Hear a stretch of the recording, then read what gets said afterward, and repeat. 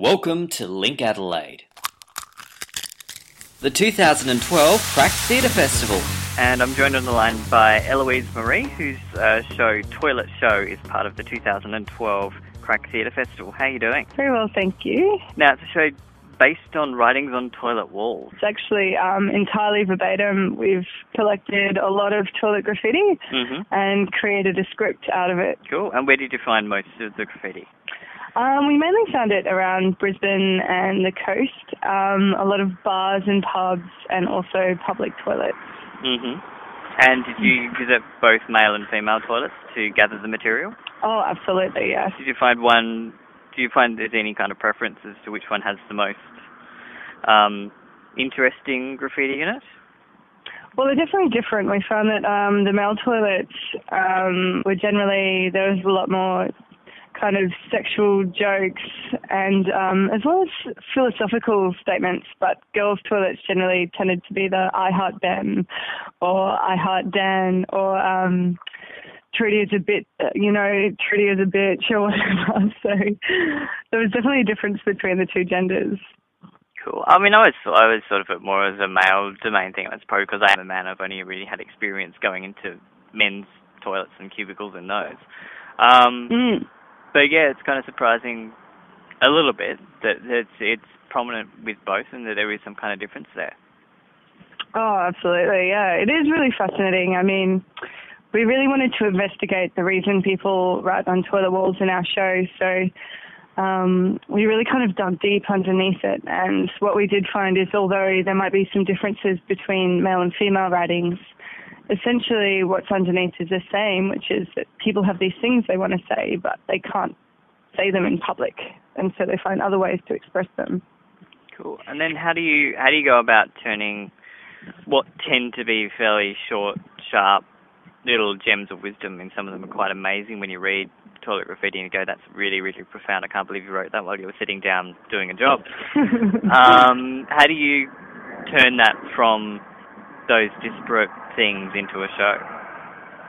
Yeah, it's definitely a challenging task, but I guess we really looked into what was really fascinating about this toilet graffiti, and we decided that we were going to take the journey of following three characters on a night out. As they get more and more drunk, they kind of find ways to express the things that they've been keeping in more and more. And there's this interesting correlation between the reason people get drunk and also the reason people write on toilet walls. It's all about not being able to get these feelings out and communicate things. But we kind of have dropped in these surrealist moments increasingly throughout the show as it goes on, which may or may not include a toilet paper dance to the Swan Lake music, to kind of accentuate this idea that the characters need to get things out, but they're not quite finding the right ways to do that. And it's, I mean, obviously there's just something beautiful about performing Swan Lake with toilet paper. But there's also something kind of, I don't know whether it's comforting, but sometimes it can be nice to sit there and read these profound things in a cubicle, and when you go to one expecting there to be a whole wall of quotes and things on a wall and they've painted over it, it can kind of get a bit sad. Oh, absolutely, yeah. I mean, they're fascinating resources, and it was really interesting for us to look at them and say, there's a lot of humour here and a lot of people, kind of keeping their head above water by poking fun at things, but there's also a lot of desperation and loneliness, particularly in high school toilets, actually, which were another location we looked at for the show. Do you think there's a way that people actually get some solace out of some of those things that they write? Do they get replies? Are there many kind of reply situations you see? Well, I'm not sure if they do. I mean, occasionally you do have conversations on the walls, but I don't know how often they're really encouraging. Like there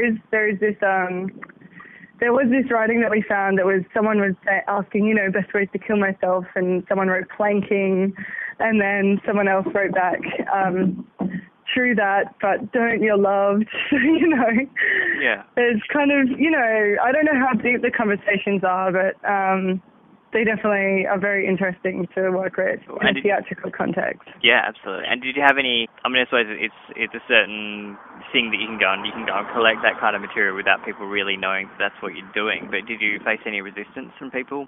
No, we actually had a lot of support. We have a Facebook group and people are always posting up toilet graffiti that they found. And yeah, that's another really interesting thing for me about the show is that, you know, this whole city has created this show. You never know who's written what, but they may come to the show and, yeah, there's something really joyous in the fact that people have written these anonymous messages and then we're replaying them back to them, trying to give them the meaning that we found. Obviously, you're from Brisbane and you've created the work in Brisbane and they're bringing it down to Sydney for Crack Theatre Festival. What's kind of been, I suppose, your history in terms of creating art and what's led you to, in the end or most currently, work with toilet graffiti? Graffiti. What brought me to this point in my career? Well, I have always worked with kind of youth-driven theatre, so my work,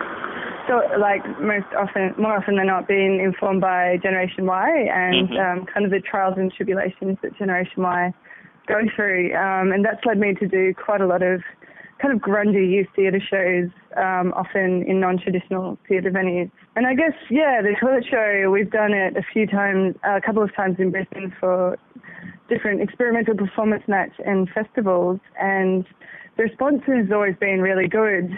And it's interesting, you can have this idea that you think is, you know, maybe ridiculous or absurd or isn't going to work, but then it just so happens that it does. So that's the reason I'm still working with the toilet show, and it will possibly go further in the future. Cool. And have you got any other things that you're working on at the moment? Yes, actually. I'm bringing an Indonesian artist to Australia in November for a residency with myself, a sound artist and a video artist, about the end of the world. Oh, wow. Yeah. Have you at the end of the world, things pretty interesting kind of this year as well, because, I mean, growing up, and I assume you would have had the same scenario about 2012 being the end of the world, and it's been much, much quieter than I was fearing or predicting. I thought there'd be lots and lots of talk about this being the final year. I mean, it's all nonsense, really, but I was expecting it to be played out a lot more than it has been.